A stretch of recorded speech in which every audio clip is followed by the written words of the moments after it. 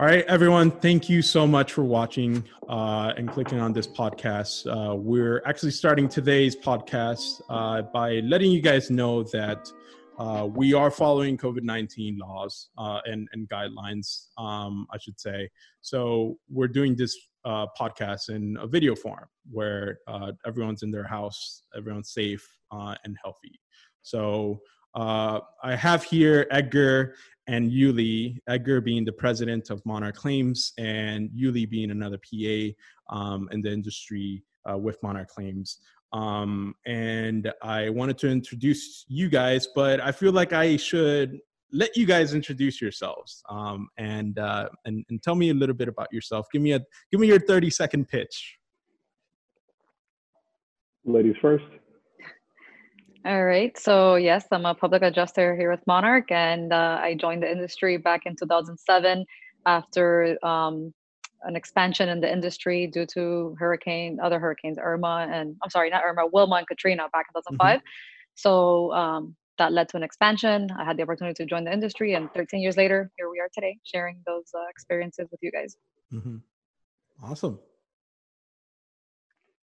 Hi. Well, I'm Edgar. You've always been camera shy. It's okay. From the three of us, I mean, you did say let it be natural, right? So, yep. Let's just be natural. I also joined the industry in 2007. It's a little bit of a long story, but that's when it all began. I started on the insurance side of things as an independent adjuster. And eventually I jumped into what is commonly known as the dark side, but in reality it's the good side. Yeah. That's what a lot of people feel like, right? So I've always wondered, like, what got you guys into this? Like, what made you guys sort of say, let me get into public adjusting, or let me get into insurance adjusting. What was that big step? What was that first step looking like? I mean, for me, I was not even aware of like what the industry was like. It was just an opportunity, and I took it. Like I mentioned earlier, at the time there was a big need for public adjusters in the industry because there was two catastrophic hurricanes that were within 2 months of each other.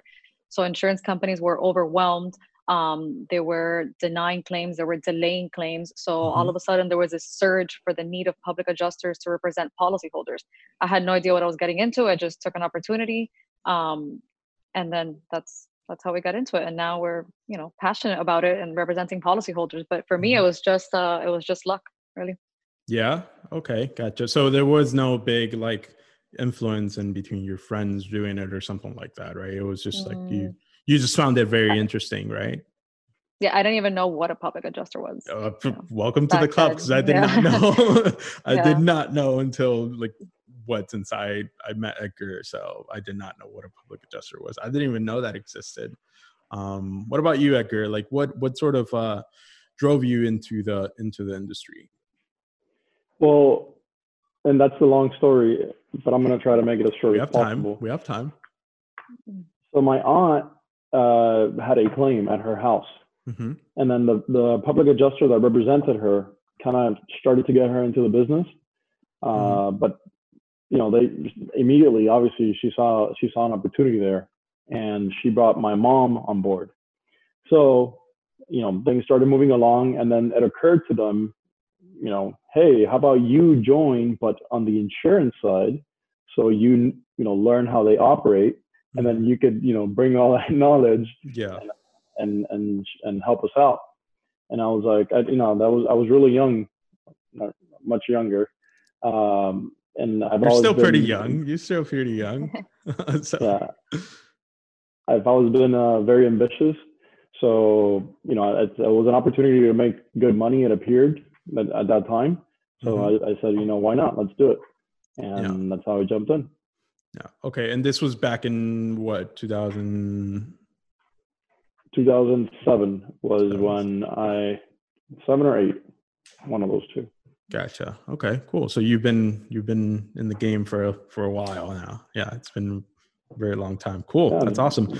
So in quite some time. So what was it like starting back then when I guess the two hurricanes hit, right? You had Wilma and you had Katrina. Because I know Katrina didn't really hit us as much as it hit, for example, like a place like Houston, right? Well, no, they both affected Florida. Yeah, Katrina was in August. Right. Of 2015. 2015. And 8/25/15, and the other one was 10/25. So exactly like 2 months apart. They both did hit Florida though, because I remember it was a busy time. Yeah. Right after that. 10/25/05. I actually came when 05. Yes, I'm sorry, not 15. You're right. I'm sorry. Yeah, I came to this country the year of the hurricane, and then it was just vacation, and then I left, and then that happened, and the year after I decided to stay here. I saw the videos and the devastation of like the all the cities and the houses being torn apart basically. It was very tough to see people losing their houses and their businesses because of this, and it's only going to get worse with climate change. It's something that right now it's very interesting to see, but it's also very bad for when you look at right now the average person with a house, like can they actually afford another damage if they don't have insurance? And so what if a big storm happens like this where it just wipes them out? Claims the importance of being insured and having the proper coverage, right? Yeah. And we lucked out for many years up until 2017. We had Irma. We lucked out from all those other storms. Yeah, for sure. Years in between. And it's important to know a reason why there was so much growth, a couple of years after those hurricanes is back then, insureds had 5 years to file a claim. So from 2005 to 2010, it was a busy time, reopening claims for both of those hurricanes. Now they only have 3 years instead of 5. So that's a notable, difference between, when we started and now. Right. So, okay. So going back to those 5 years, why do you think they changed it? Was it because of the amount of claims that they were, being hit with? Or was it just a natural, sort of thing that they just did? No, I think they were threatened by, the insureds having proper representation. And so just cutting that time short for them, for people like us to get to them. Right. Okay. Gotcha. Yeah. And also the more time that passes, the harder it is to evaluate the damages and, link them to the cause.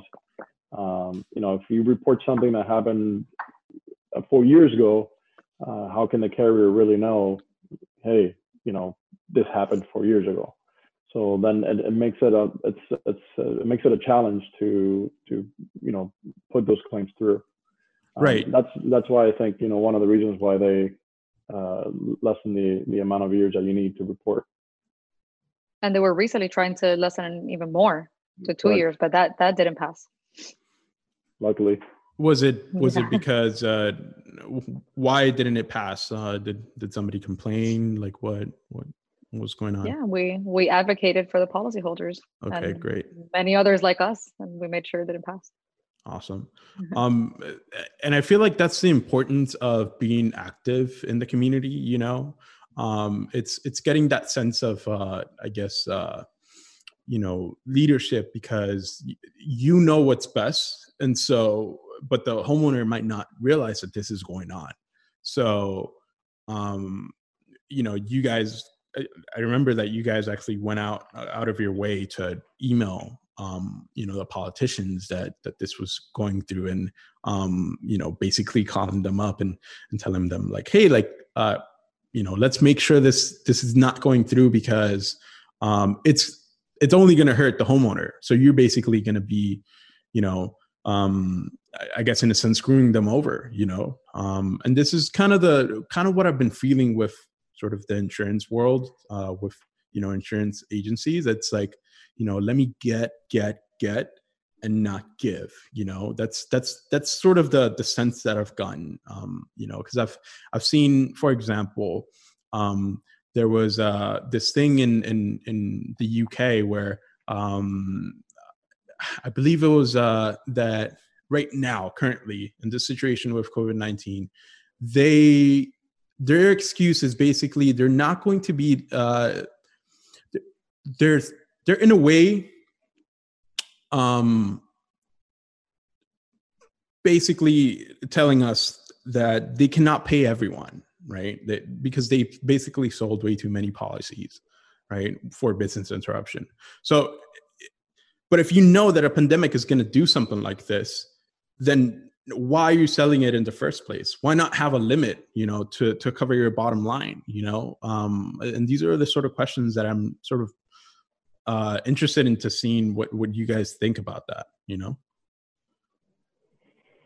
Well, I mean, we personally have reviewed several business policies already, and many of them have exclusions that the carrier says apply to this type of loss, to a viral infection or business interruption due to viruses. And I don't know. I haven't seen anything specific to pandemics, and that's why also we're trying to open up coverage through that route. But right now, all of that is basically up in the air. We're waiting for somebody to make a move as far as legislation goes to see if we can help those business owners recover through their insurance. Yeah. As far as not being prepared to cover all the losses, I don't think that's true, man. Insurance companies are and even insurance companies have insurance, and there's also state departments. So there's state departments that handle those kind of things. If a company goes insolvent, then they take over, and so yeah, for sure. Yeah. So there's still other ways. If they have a covered loss, if they're entitled to something, like, won't find a way to get it one way or another, they're going to get compensated. The important thing is having the coverage and having a qualifying loss or something in their policy that would cover, whether it be business interruption or whatever it is, just making sure that whatever loss they suffer is covered, and then we'll find a way to get it paid. Yeah. But that's but that right now is their excuse, it's that basically the insurance agencies are not going to be able to pay everyone. That's their excuse right now, which I find very baffling. How can you sell someone something, and once they actually truly need your help, it comes to the point where you can't help them because you basically are out of money per se, or out of resources, I guess. I think their argument right now is that it's not covered, is that a pandemic or a virus is not covered. That's the stand that they're taking. Even if the truth is they can't afford it, their excuse right now is that that's not a covered loss. Yeah. I know that the governor of California right now is telling insurance companies that they actually need to pay their clients, for this business interruption zone that actually do have it. So in a way, I guess politicians are actually acting, I forgot when, but I think even Trump said that insurance agencies should actually be covering businesses for business interruption. Like he thinks that it's actually not fair. Yeah, but he says it should. It's not fair, but they're private entities. They're not really required to take the president's recommendation unless it goes into effect as a law. Can you guys just walk me through, because I'm very interested in what's the process like for a homeowner? Like what should they do when they get some sort of damage?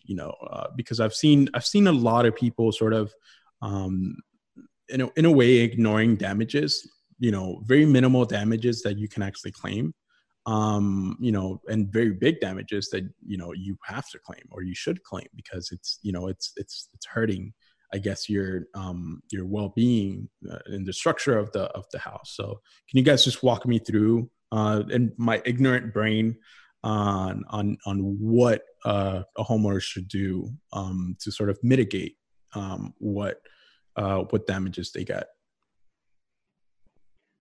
This may sound a little biased, but I think all homeowners should have immediate access to a public adjuster. We're the people that represent them and their interests, right?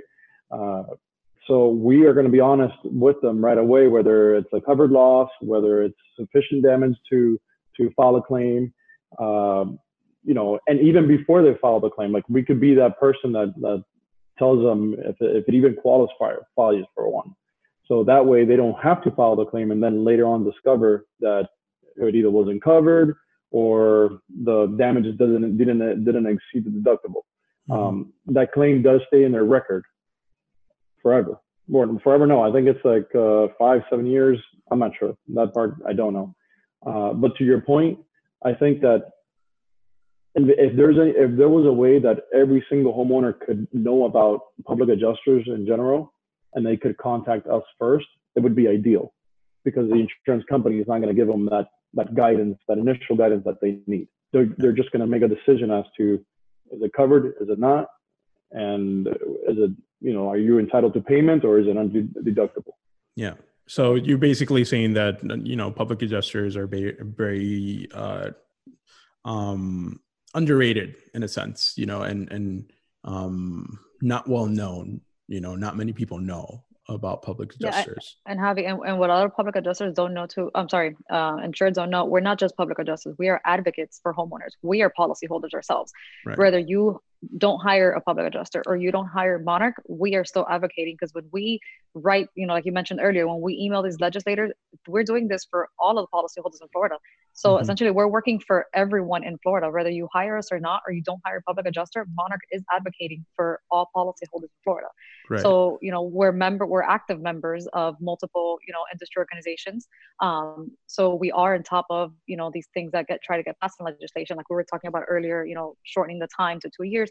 So a lot of things that we're involved in, that homeowners have no knowledge of, have no, they're not aware of that.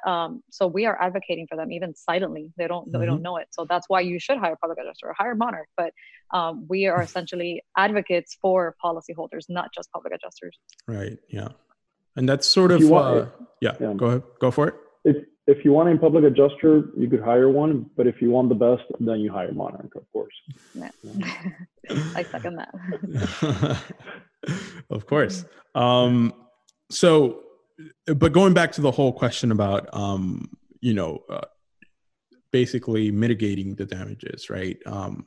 What exactly would you tell somebody other than calling a public adjuster, to do? Like, because I feel like homeowners don't hear this enough, where it's like, hey, you need to stop the damage. I think it's what you've told me. You need to stop the damage, as it's happening, So I kind of wanted to hear from you. Is there an instance where somebody hasn't stopped the damage and, they get denied because of that? Yeah, it's very common to see people or insureds that discover a leak and they don't realize how severe it actually is. They think that because it's a small drip, that they can procrastinate in reporting this or fixing it to prevent the damages from worsening. But the policy requires you to stop that leak immediately upon noticing it. Even if it's a drop every hour, you have to stop it from continuing to drip. Sorry. So yeah, definitely mitigate by, as soon as it's discovered, stop the leak, whether it's shutting off the water or doing a temporary repair, calling a plumber, but just stop it from continuing to worsen. And two, in the case of water damage, if you discover, let's say, a puddle of water in your kitchen, dry it up as soon as possible. Towels, with anything that you can, so that your building materials don't continue to deteriorate with the water. Yeah. And those are things that are found in your policy, and realistically, who reads their full policy? This could go, range, it could be in excess of 100 pages. So these are things that, unless when you have a damage, you sit down and go through 100 pages and find that there, you're not going to know. And you call your insurance company, you could get denied for doing that. Now you make one call, to us, and we know what's in your policy. We're going to take the time, to read your whole policy, and we're going to tell you exactly what you need to do on the spot. You don't have to wait and, go through your policy, or worse, not notice it in your policy, not know what you have to do, and then end up getting your claim denied. Yeah, that's actually very important. Yeah, go for it. To that point, I have never had a client that has read their policy, like beyond the deck page. So, and again, and that's if they even know what that is. And 13 years of doing this, I have never had a client tell me, "Hey, I've read my entire policy and I know like what I'm covered for." Yeah. Nobody does that. Nobody does that. It's kind of like the when you're signing up to something and it's like, do you agree? The terms and agreement. You're not going to read through the whole thing, I mean, I've never read my car insurance policy. And so I'm not a car adjuster, so it's you don't even read the Facebook terms and conditions, so why would you even read that? And I guess it goes back to the whole, I guess in a sense we're kind of lazy, as people. And we want the least resistance as we possible. Trust. I think the worst thing is that we trust companies, we trust entities, or something like an insurance company. You trust them that you're hiring them, they're going to take care of you. That's true. I think that's the problem. In this case, I think the agents offer that like comfort when they sell a policy of like you're taken care of, you're taken care of by this document, but in reality, you're not. Yeah, or that at could least be very dangerous. Not as much as you think. So, but you think that the person that's selling you that is knowledgeable enough to make the necessary decisions for you, and that person, unfortunately, in most cases, is not. And they may not have any ill intentions, by doing that. Sometimes they're trying to help the insured out. Sometimes the insured's like, hey, can you lower my premium? And then to help them out and pay a little bit less, save a little bit of money, they end up, losing coverages or right. And that's something that I discussed in the podcast that I did with Jag not too long ago. And that's understandable because some insureds may not have the funds to afford the coverage that they need at that time. But at least make them aware, don't just sell it to them what they're asking for. Let them know, look, I'm going to sell you this policy as you're requesting, but know that you're not covered for this, you're not covered for that, you're limited here, you're, so that they know what they're expecting. So there's no surprises later. It's kind of like a doctor telling you like, what are the chances of this operation going well? That's at least the way that I look at it. I do think that we sort of trust people, into what they're saying. And that could be very dangerous, because you never know what you're signing. You're basically signing your life away. If you sign the wrong thing, and so it's kind of weird and interesting at the same time, like to sort of, I don't know, what's the psychology behind it? Why do we trust people so much that are selling something to us? Because you don't know, and they do. Right. Yeah, but so we do know. So we do, but agents and But instead of just maybe getting just one policy with one agent, maybe get a couple, from different agents. I feel like that would be the way to go. Do your homework. Make sure that actually, Javi, I'm sorry to interrupt you. What I would recommend is the agent is selling you the policy. If you really want somebody to know, you can go to several agents, but go to somebody with experience like us, like have us review your policy and say, hey, look, if you were by this policy, if this were to happen, this is the kind of coverage that you're gonna get. Do you understand that? If this happens, you don't have any coverage. So, just cross-reference, get a couple opinions. Like you're mentioning, you go to different doctor, right? Go to someone, it's free. We offer that, as a free service. We can review your policy and we can tell you, what could happen if you buy the policy. And like Edgar said, just be educated. If you still decide to make that decision and take that risk and, cut your costs on your policy, that's up to you. But now you're prepared and you know what to expect if something happens. Yeah. And I get the whole point of, wanting to cut corners a little bit. I always try and do that, but at the same time, I feel like it's when you cut too much, you don't have enough substance, to get the structure up, to keep the structure up. And so, which corners should you possibly cut? You know what I mean? It's like if you don't have tornadoes somewhere, then there's no sense in having tornado insurance. You know what I mean? It could happen. What are the probabilities of it happening is the other question is what's important. But I definitely see I see this all the time. It's just basically click and go, sign and go, basically. And something that, for example, something that I kind of want to ask you guys is the differences in between flood and water damage. Because I'm still confused about that. Like, I was trying to search it up and, trying to see what I come up with. But I don't know if flooding, do they mean like I leave the sink on and, it starts flooding the whole house, or is it flooding from the outside? Like, what's going on? Like, what is that? What is flood insurance? Before we get into that, I want to say something about cutting corners with insurance. Remember that home insurance is, a protection for one of your biggest assets. So I wouldn't recommend ever cutting corners with insurance, particularly. Yeah. If you need to save some money, maybe, don't eat out as much, turn off more lights, use less water. Eat potatoes and ham all the time.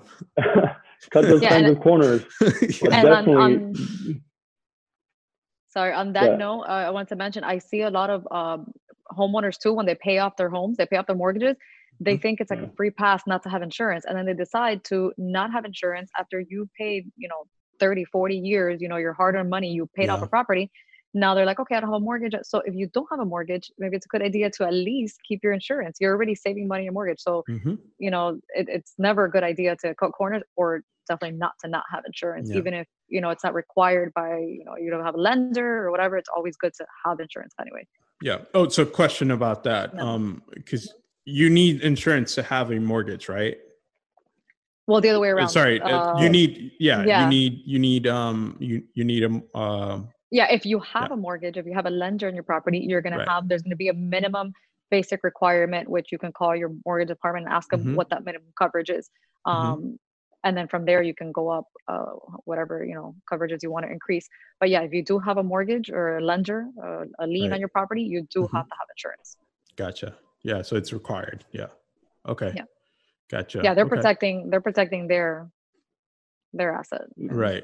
Yeah, of course. Because at the end of the day, if you stop paying, it's basically I guess in a sense, the mortgage's property, that's at least what I understand. But they just care about the structure as a whole. Right. You understand? Of course. If something were to happen, but if you purchase a policy with some sort of exclusions or limitations, they don't care if you as long as the property is still, the walls are and the roof are up and standing. They don't care if you have a pretty kitchen or if you have a terrible kitchen or a cheap kitchen, or if your kitchen gets damaged and you have to replace it. They don't care about that. So that's what you have to protect. You have to make sure you have those little coverages and those little things, that because you're the one that's going to be living in the house on a daily. You're the one that's going to have to be in that home with that kitchen, with those floors, with those bathroom damages. So that's your responsibility. They just care about the structure. They just want the property. Yeah. Right. Gotcha. So going back to the whole flooding thing, like what's the situation with that? Because I don't truly get it. I know what a flood is, I guess, but I don't really get the difference in between water and flood. Why is there even a difference? Well, as defined by the policy, and in simple terms, flood is any water that comes from the outside in, like raising water. Rising water. Floods into your rising water that floods into your home from the outside in, basically. But if you have what you would consider a flood due to a pipe break inside your house, that's not, as defined by the policy, that's not considered a flood. Okay, gotcha. Yeah, so the flood is more determined by the source than the actual, flood. So any kind of water can cause a flooding, but only if it comes in from the outside as rising water. And if you have flood insurance. For example, I live in a flood zone, even though my house has never been flooded. I'm required to have flood insurance. But if your house does get flooded and it's caused by, a flood from the outside, you have to have, flood insurance.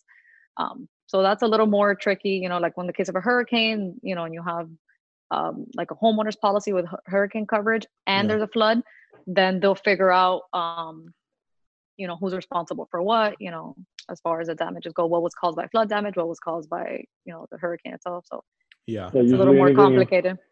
Anything 2 feet down from the wall, they'll attribute to, if both causes, if you have damage due to the hurricane and then also due to flood, they usually consider anything from the wall 2 feet down would go under the flood policy, and anything above would go under the hurricane or the homeowner's policy. Gotcha. Right. And that's actually something interesting that you mentioned, Yuly, which is you are required to have flood insurance where you live. Why is that? Is it because you live below sea level or at sea level? So no, every 10 years, the county does a survey of elevation. And depending on the elevation of your property, you may fall under a flood zone. I don't live anywhere near the coast or a lake or a river, anything like that. And I happen to be in that flood zone by like a block. Like I looked at this map, when I was required, I was like, why do I need to pay this extra insurance? And like the cutoff is like a block down. So every 10 years they reevaluate because, land settles and elevation changes. So based on that elevation, and I'm actually excited because I shouldn't say that, but in about a year, they're going to reevaluate my area and then I can decide if I want to keep flood insurance or not. But so it's some areas it's required, like for me, and you can look at that map of Miami-Dade County. You can look at those, you can put in your address and it'll tell you if you're in a flood zone. And then if you're not, you still have the option to purchase that. It's very cheap though to have really that extra like coverage, how much compared? Are we talking about? $200 a year. Okay. Like $300 to $500. Yeah, like $300, $400, $500 a year, depending, on your property, where you live. So it is very cheap. And, we do recommend, you have it. So it's basically like paying like $40 a month, up to $40 a month, $50 a month. Something like that. Yeah, it gets distributed, throughout the year. So it is very cheap. But so you have the option to purchase it, or you may be required. Gotcha.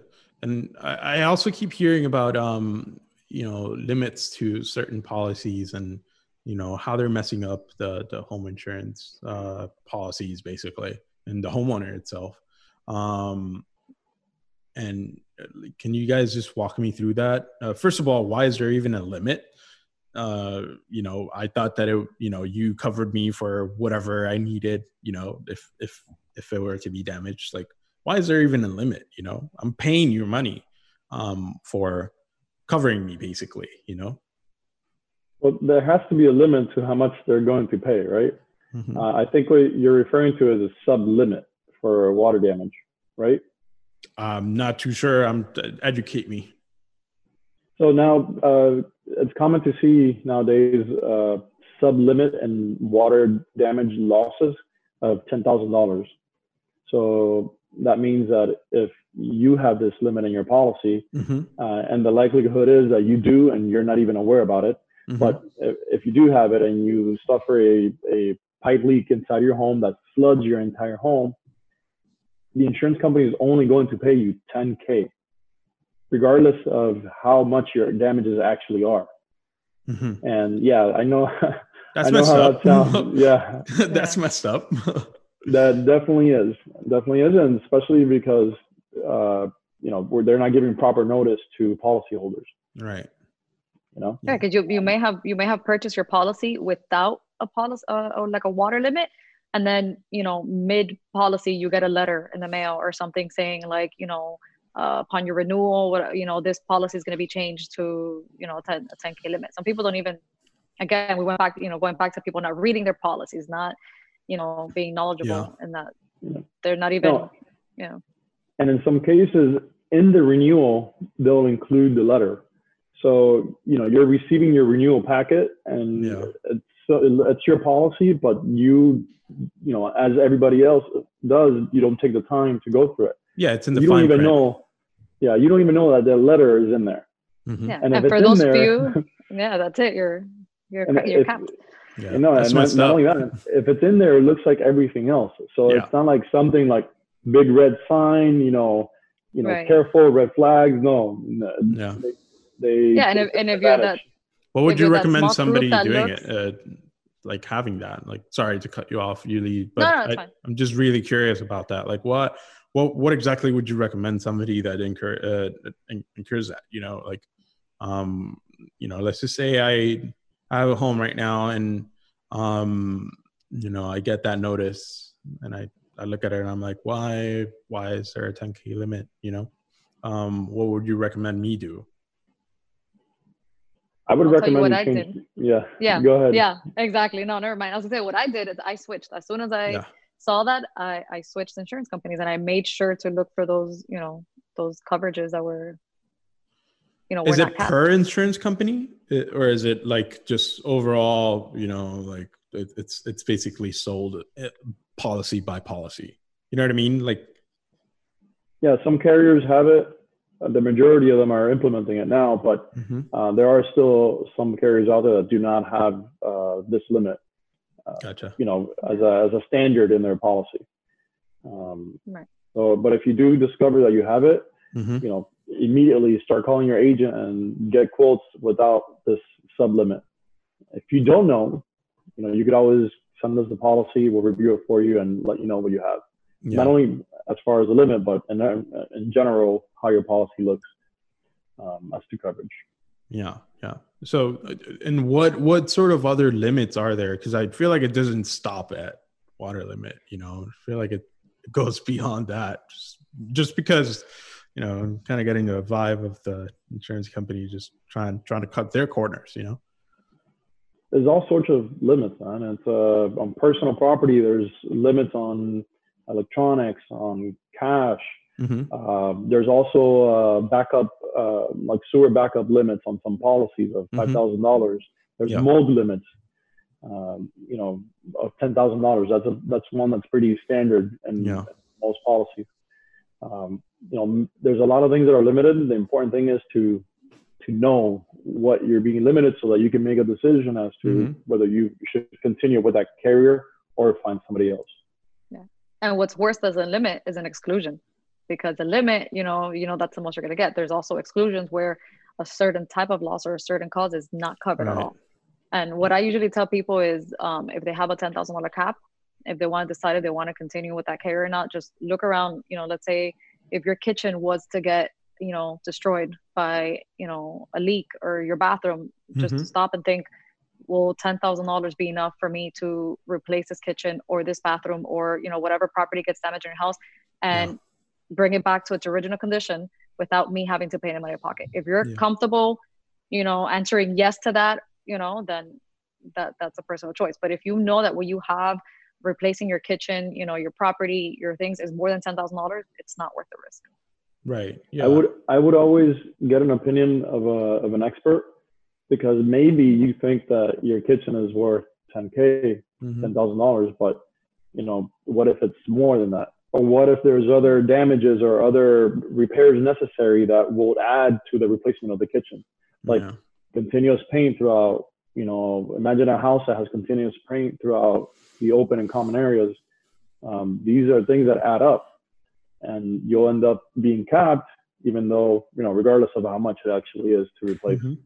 Yeah. And there's always more damage than you can see to the common eye. Like once that's it, once you take that money or you sign, that doesn't matter how much more you spent, you're not getting anything else. Exactly. Gotcha. And so, when it comes to the types of damages, I do see that a lot of people underestimate the types of damages that they have. Like for example, the house that I live in, it has a couple of broken tiles. And I didn't know until you told me that could be claimed, and I keep on encountering that, I keep on seeing like, maybe just one shingle in the roof, being, broken. But then next thing you know, like, it has a leak, you know, because that thing is broken and it's filtering through the roof. So, or it may be leaking and you don't even realize it. Yeah, exactly. Yeah, exactly. So, it's over time, you know, and that actually goes back to what we were talking about, you know, the whole thing about mitigating and making sure you mitigate at the time of damage, you know. I feel like if correct me if I'm wrong, but if you let that thing, even if you don't notice it over time, it's probably not good for you and your claim, right? Yeah, definitely. Yeah, of course. Yeah. So that's why you always want to let. Go ahead. Sorry. No, go ahead. No, I was gonna say that's why you should always let an expert, you know, inspect it. Yeah. Because you may not think anything is wrong. You might not find anything, but an expert will know if there's anything. I haven't dealt with this in a while, but there are several policies that they exclude hidden damages. So you may have had something that's been going on for several months or whatever it may be, and once you discover it's, you know, extensive damage or extensive mold, you know, it could potentially be excluded or limited by the mold and fungi sublimits up to a policy. So that's another thing. So that's why it's important to know what coverages you have and what type of policy you have. Yeah, that's messed up because I feel like insurance companies are kind of like, with all these policies, you know, and limits and exclusions, I feel like they want me to sort of be actively looking at my house for damages, you know, and like being very tedious about it, you know. And it kind of beats the purpose of having a home because you kind of want to feel at home, you know. At least that's what I think, you know, because for example, with the whole hidden damages, like, do you expect me to actually know that my attic was leaking when I haven't been there for about 15 years? Like, really, you know? No. No, but that's what you signed when you signed that contract with them. Yep. Right. Yeah. Yeah. But they wouldn't even tell me, you know, like, why would they? You know, exactly. So, yeah, I feel I'm really starting to see the importance of going out there and doing your homework. And this applies to like so many things, like even just buying a microwave, you know, like just go out there and do your homework, you know, make sure that you're getting the right thing for you, you know, not necessarily for everyone else, but for you. And seek the help of professionals, you know, that's part of doing your homework too, is going to someone who has the knowledge and experience that you don't, to assess you in that field. Like you would hire an attorney, or, you know, or you would file your taxes, you would go to an accountant, you know. So go to someone who is a professional in that, if you're not that person. Yeah. All right. So go for it. You guys get away from that. And because we don't sell policies, if you come to us for advice, like, it'll be unbiased, right? Yeah. We're not gonna. We'll tell you exactly what you have, not trying to sell you a product. And of course, and again, this is like with no ulterior motive or alternate motive, however you say it. You know, we're not trying to get you to send us your policy so that we can get you as a client. Yeah. If we are able to provide you with valuable information that serves you in the future and educates you, you know, and any other consumer, that's more than good for us. Yeah. Yeah. That's enough. That's what we want. We just want the consumer to be more knowledgeable. Yeah. Educating the general populace, you know. Right. And at the same time, we're educating ourselves. The more policies we see, the more policies we review, we're educating the client, but we're educating ourselves. There's more more policies that we get to read, more things that we encounter. So, you know, it's a win-win situation for both of us. Exactly. So it's a win-win for both. Yeah. Yeah, for sure. Yeah. I mean, I just don't know why people just don't do their homework, you know, and this is actually a big problem in Florida, because we get hit by hurricanes all the time, right? You know, what's the last one that we were going to get hit by, but it didn't go, what's his name? Dorian. It just hovered literally around the Bahamas and destroyed that. But forget about the hurricanes, just for daily things that happen, like pipe leaks, fires, vandalisms. Yeah. These are occurrences that are inevitable. Yeah. That's actually very interesting that you mentioned vandalism, because not a lot of people might realize that, they might even not even realize that they're covered with that, or they're not covered with that. It applies in both cases. I think that's what I've seen. Because, when you look at someone, vandalizing a house, right? The first thought that comes to your mind is not definitely, am I insured? The first thing that probably comes to your mind is I'm gonna, you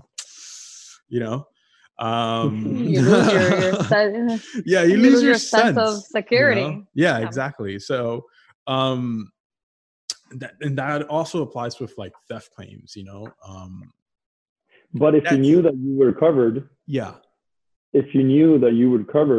I guarantee you that it would be, the stress level would be, much less.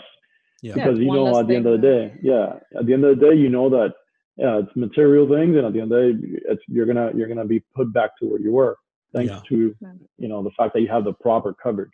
Yeah. And the proper representation, because you can have the proper coverage and still not be compensated if you don't have proper representation, because they know that you don't have the knowledge to fight for what you really deserve and what you pay for. So those are two. I just don't get it, man. I don't get why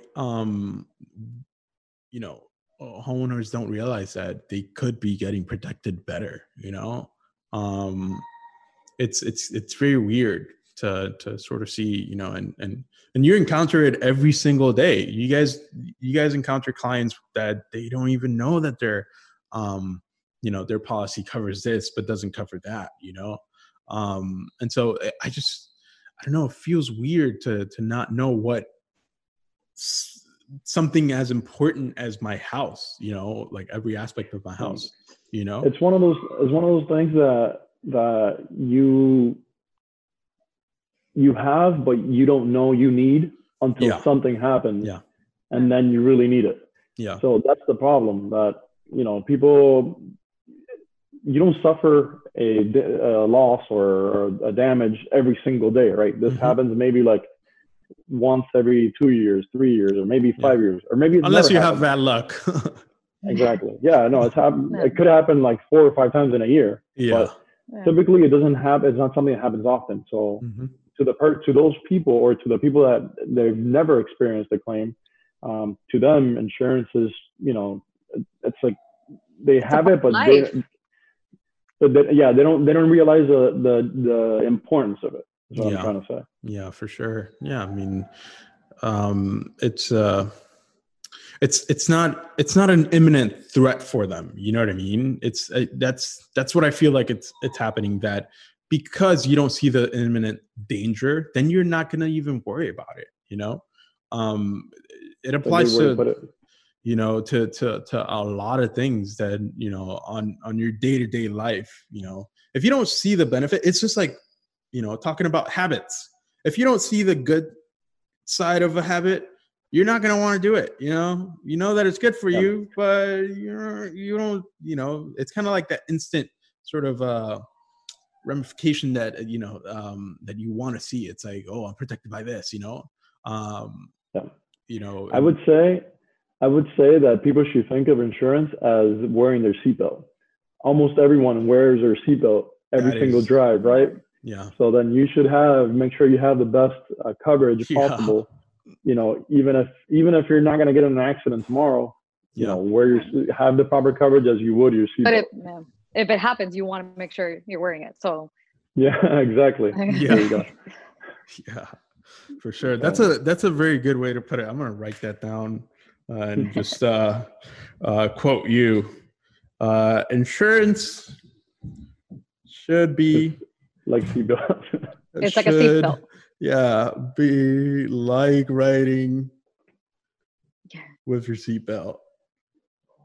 That's funny. Don't be caught without it. Don't be caught in an accident without it.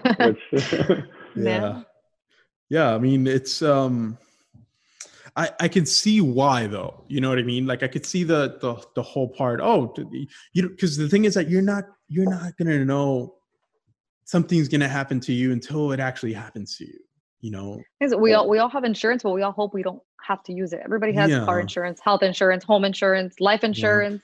But it's all those things that you pay and you pay and you pay, and then you just hope you never have to use it. Yeah. But and if you do, yeah, then you want to know that all that money that you put into it all those years is going into something that is gonna, offer a return to you. Yeah. It's like the way that I look at it is because I come from an engineering background, and the way that I put it is, let's just say I'm building a plane, right? If something doesn't go wrong, if nothing happens when the plane is flying, that's a good thing, right? Because if something were to happen, let's just say you looked out of your window, you see something going wrong, that's what insurance is covered for. You know what I mean? It's you want that sort of I guess safety net, but you don't realize it until you need it. And I know my parents, for example, don't actually have insurance for the inside of the house. And I know we mentioned this before in a conversation, Edgar and I. So maybe they should listen to this podcast. yeah, they definitely should. I'm gonna let them know. Not just because their son is in it, but because there's very valuable information here for them. Yeah. It's but I because they wanted to see if they can claim something, and I was like, wait, what? But you don't have insurance. Why are you trying to claim something, if you don't have insurance? Who are you claiming to? You know what I mean? And so right now they're like getting it together, they're putting the pants on, and they're like, oh, we're definitely getting insurance. So the next time something happens, they'll be prepared. Yeah. And that's good, because I've seen some cases where people don't have insurance, they suffer a loss, and then they get even more discouraged by saying, I wouldn't have been. Oh, in the case of your parents, for example, it's something that wouldn't have been covered either way, unfortunately. No. So they get even more discouraged, like, why am I going to get it if it doesn't cover anything? Yeah. And that's a misconception too. You might not be covered for that one, unfortunate event, but it does cover for the most common types of losses. Yeah, and that's what people need to try and get. It's like the insurance is also not like a save all type of thing. Where it's I have damage. My friend broke my window. Like let me claim that. You know what I mean? Like it's not like that. At least in the way that I see it, it's it's just a safety net that you set up. For your bottom line. And so we talked about something that sort of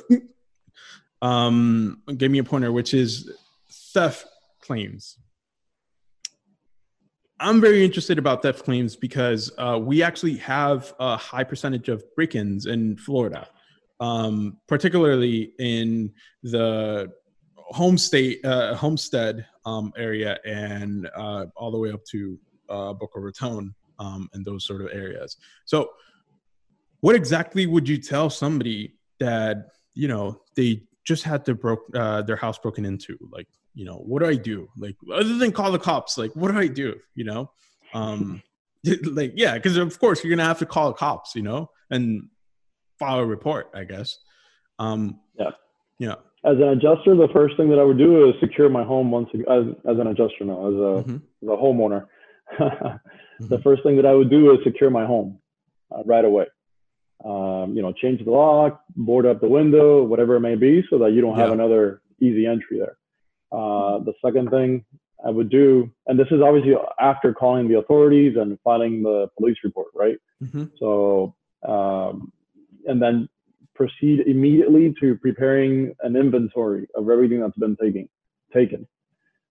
Because it's fresh, so you can go through your stuff and see where you're missing and where you're not. So those are the two things. And then third, I would report the claim right away. Contact the public adjuster and get that claim in immediately, which is prescribed or required by the policy. No, to my knowledge, you do need the police report, right? It actually benefits you to have the police report, right? Yeah, it serves it's required. Yeah. Okay, gotcha. So it's evidence. Okay. All right. So it's required to have it. I believe in case of a theft or a fire, there needs to be, for you to file a claim, there has to be a official report. Okay, so that's very important. Yeah, that's very important. I've handled cases where the homeowners, again, not knowing, they had a theft claim and they didn't realize that how extensive the damage was, because they were focused only on what was stolen. So they didn't file a police report, and we were still able to get them paid, but we had to jump through several hoops because we didn't have that official report from the authorities. Yeah. So it's definitely, I don't know if they requested, you can even file it later if I'm not mistaken. Really? Yeah, because some people, if they feel like, the person's not there, some people may not feel the need to, call for help if something is not going on right there. If they got there, they're already robbed. They probably feel like, well, what am I going to call the cops? Like, exactly. Unless, exactly. Yeah.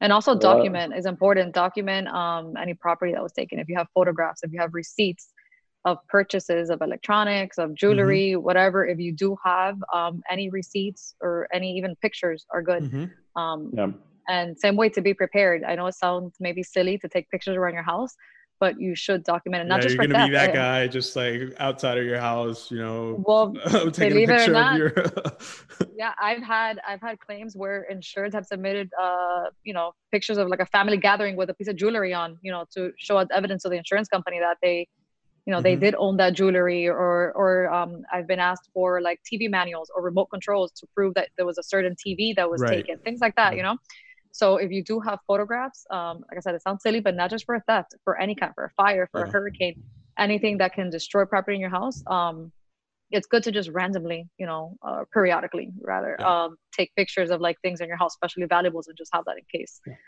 Maybe like once a year. Yeah, when your policy renews, that's a good idea to just. It almost feels like your entire. Yeah, it almost feels like the insurance companies basically trying to have that gotcha moment, like, oh wait, you said that you're missing a TV? Yeah, can you prove that?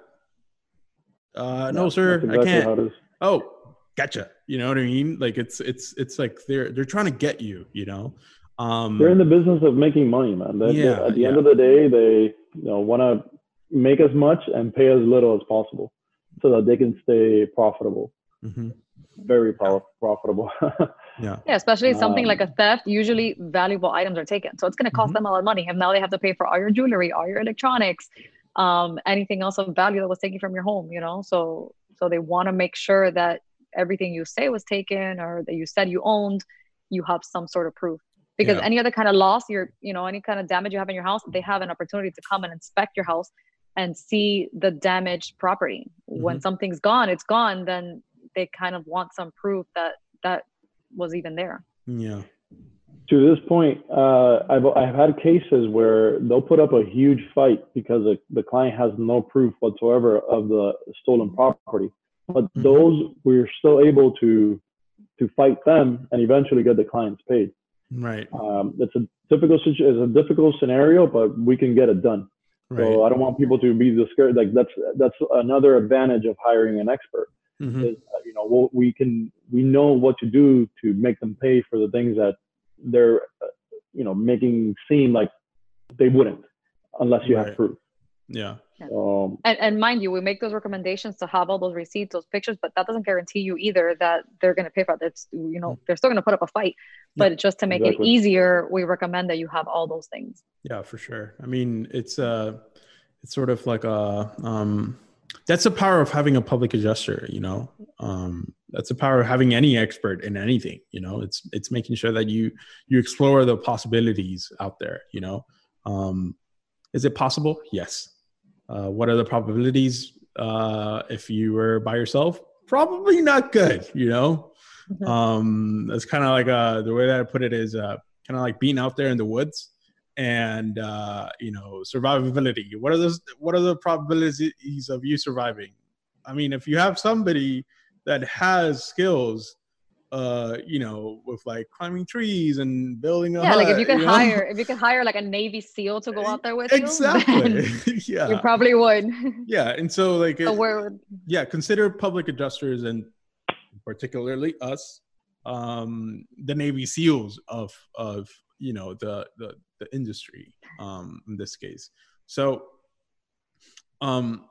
going back to the whole reporting, because I feel like that's really important, because I didn't know that you had to follow the report, and it's a requirement. It's something that we need to talk about. It's something that, how do you think we should go about educating the homeowner, as far as these steps? Because I feel like it's not, you don't go to school and learn about, what happens if this happens to your house. You know what I mean? And I feel like that's actually a flaw in the education system, where they're not actually taught, these sort of things. They don't teach you how to file your taxes, but it hurts because this type of information that's beneficial for them, is not out there, What are you guys thoughts on like how we should go about educating the homeowner,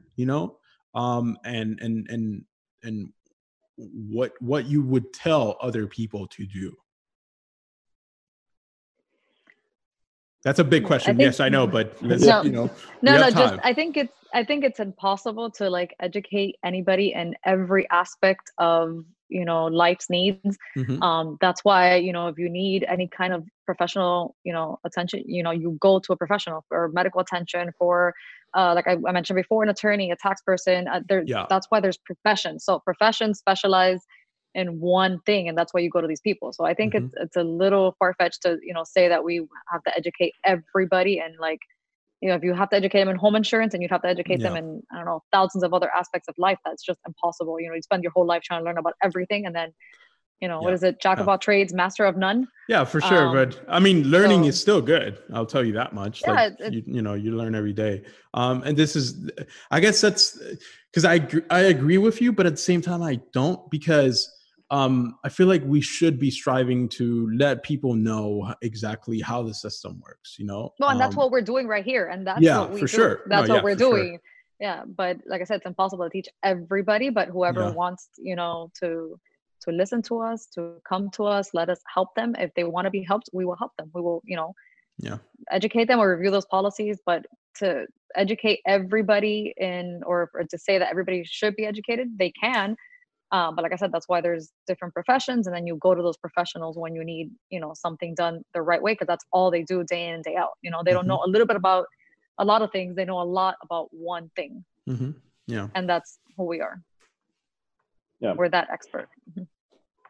I think that we have a very powerful tool at our disposal, Google. Which is Google. And phones and social media and ads, and we're trying to, as much as we can, within the resources that we have, to push as much information as we can. And then, yes, if you want to receive education, in a sense, like know the full length of your coverages or what insurance is, you can come to us. But I think at least if we could give people that trigger of, you see something, call, you have a question, ask, those little triggers. Maybe they're not educated as to the details of the process, but at least they know who to seek once it has certain damages. Yeah. And what we're trying to do is, as just getting these on these platforms and spread as much awareness as we possibly can. Yeah. Yeah. Completely understandable. So I wanted to ask you guys, because I know that a lot of homeowners and business owners don't actually know what the claim process is like. And so I wanted to get your perspective from a public adjusting perspective. Like, how does it look like? Like what steps are you doing for the clients? Yuly? Yeah, well, we always start with, a free inspection and evaluation of the policy. The policy evaluation doesn't have to come necessarily with a loss. We can do that at any time. But if they do, suffer any kind of damage and they call us, we'll do a free inspection. We'll inspect the losses that they found as well as the rest of the property. There may be, like we were talking earlier, hidden damages, things they haven't noticed. So we're going to conduct that full inspection of the property, notify them. We'll review that policy. We'll let them know what their coverages are. And honestly, all they need to worry about, we'll thoroughly explain our contract. It's not like your insurance contract. You sign and go. You understand all of the parts of our contract, what you're agreeing to, what to expect from us, and we'll let you know what we expect from you as well.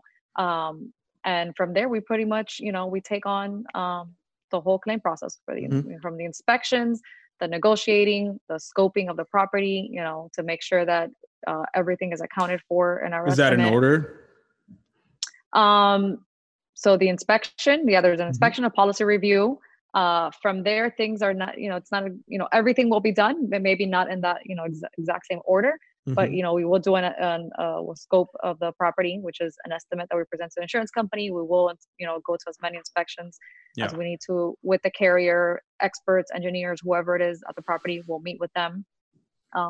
So we'll let you know what's expected from you, but we'll hold your hand, So I'm not going to say you can sit back and you're not going to do anything. We'll let you know what we need from you, but we're not just going to tell you, hey, you need to do this. Like, we will hold your hand through the whole process. And we'll do, most of the work. We'll do the negotiating and Is it that we hold their hand or they're holding our hand? And we're going to hold their hand. We're going to hold their hand and we're going to put up that fight for them. Okay, great. Yeah.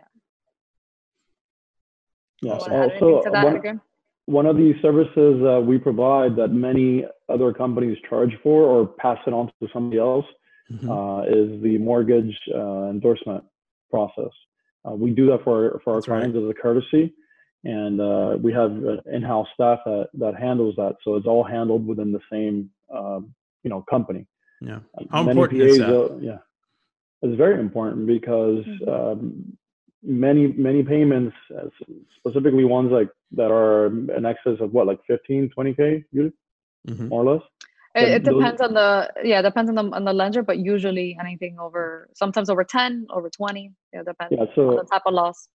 The larger the sum of money, the more likely it is that the mortgage will try to monitor the funds. That means that you won't see that money initially, like right away, in a lump sum. They'll hold it and disperse it little by little as you do the repairs. Right. And it sounds simple, but it's very, very tedious. So what you're saying is that if I were to have, let's just say $20,000 in damages, and I have a mortgage, they're not going to be paying $20K to me. They're going to be paying, maybe $3,000 and then another $5,000 once I fix stuff. Is that what you're saying? Well, we get the check, but it has to be endorsed by the mortgage so that the mortgage company will monitor those funds. So they'll deposit that money. And then as you do the repairs, they disperse it little by little. Gotcha. Yeah. Okay. And in my experience, a lot of people are even surprised when that check comes and it has a mortgage on it because they thought, the check is in the mail. They're like, okay, I'm going to have my money in 3 days. And they're like, why is my mortgage company on there? This is not their house. And then what they don't realize is as long as you have a lien on your property, they're an interested party. They're going to be listed on there because they want to know everything that goes on with that property. So they want to be involved. And depending on your bank, the type of loss you have, your loan details, they may just sign it over or they may go through that process that Edgar was explaining with the monitoring process. But like I said, not to worry, we will help you with that process as well if that's what you encounter in your situation. Yeah. So question, this is something that I just thought about. So I guess my ignorant brain, the way that mortgages work is, you basically are paying just like rent, basically, except you're paying the whole value of the house for a certain amount of time, right? And something that triggered this thought was when you said they're a stakeholder in this process, because it's their property, basically. They have an interest on the property. Yeah, they have an interest in the property. So if I were to almost be done paying the mortgage, do they even have a say in it? Is that how it works? You know what I mean? As long as you owe them a penny and their name is still on there, they have a say. Okay, gotcha. Now, could they be more flexible depending, every case is different. But technically, the answer to the question is yes. As long as you owe them a penny and that mortgage is not paid off, their name will be on that check.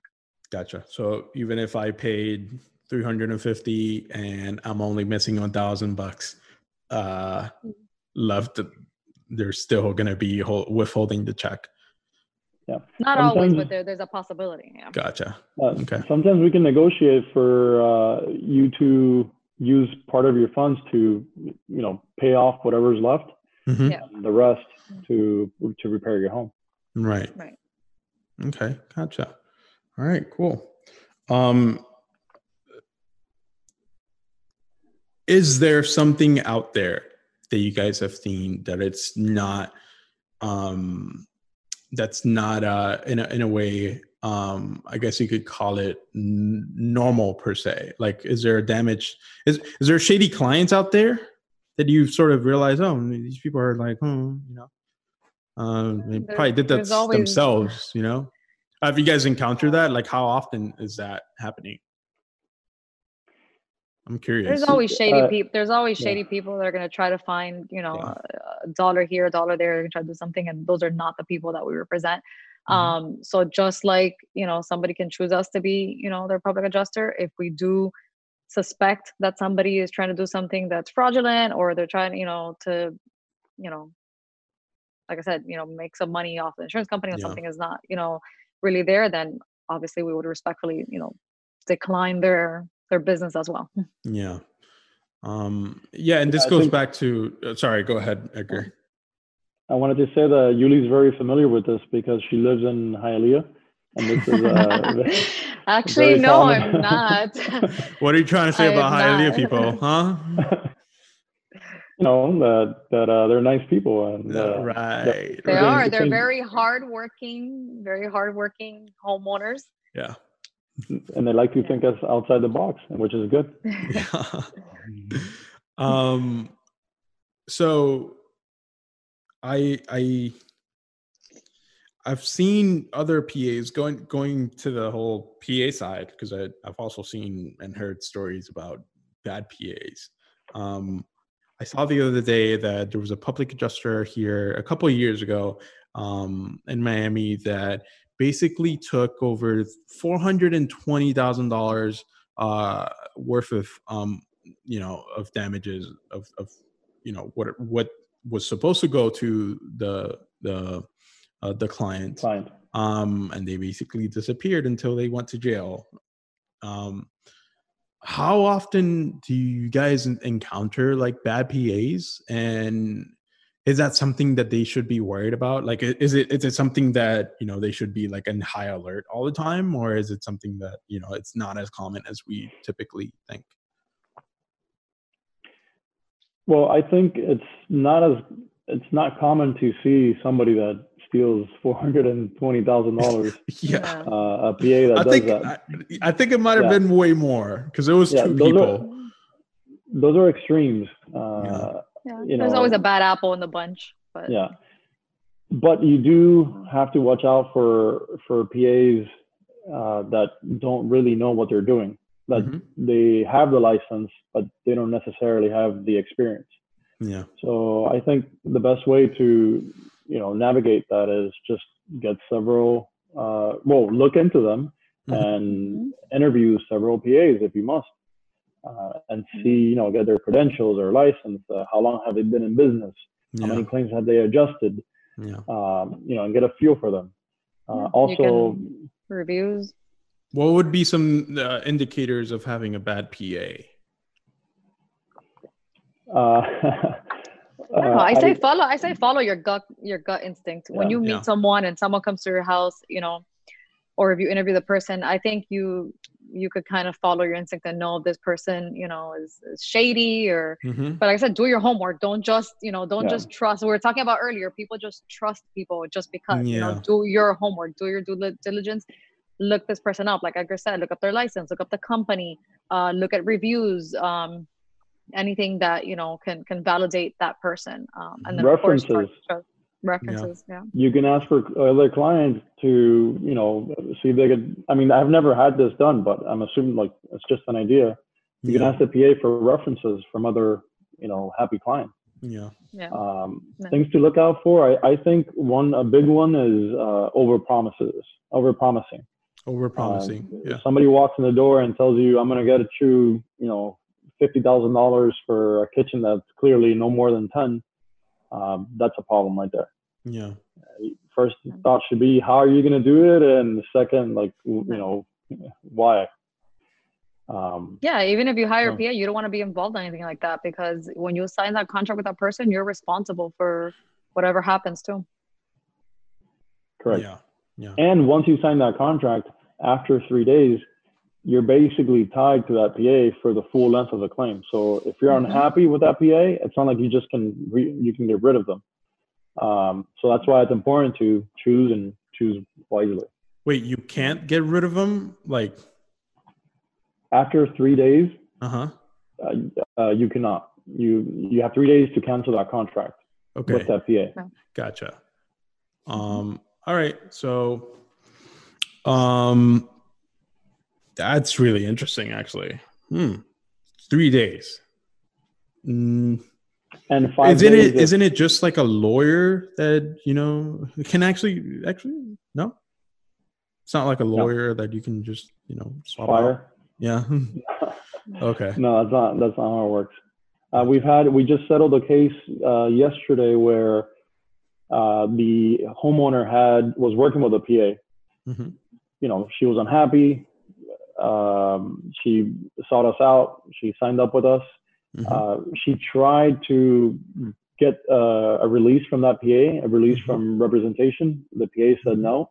And ultimately the claim settled. We did great, but she has to pay our fee and unfortunately has to pay that PA's full fee. Wow. So, yeah. So because you're a bad PA, you're costing people money. Yeah. Costing people money and putting out a bad name to the rest of the PAs out there. Yeah. In the industry. Okay. Yeah, gotcha. All right. So I guess we'll wrap it up here. And we'll thank you so much for having this conversation with me. I truly appreciate it. You guys are definitely awesome. And yeah.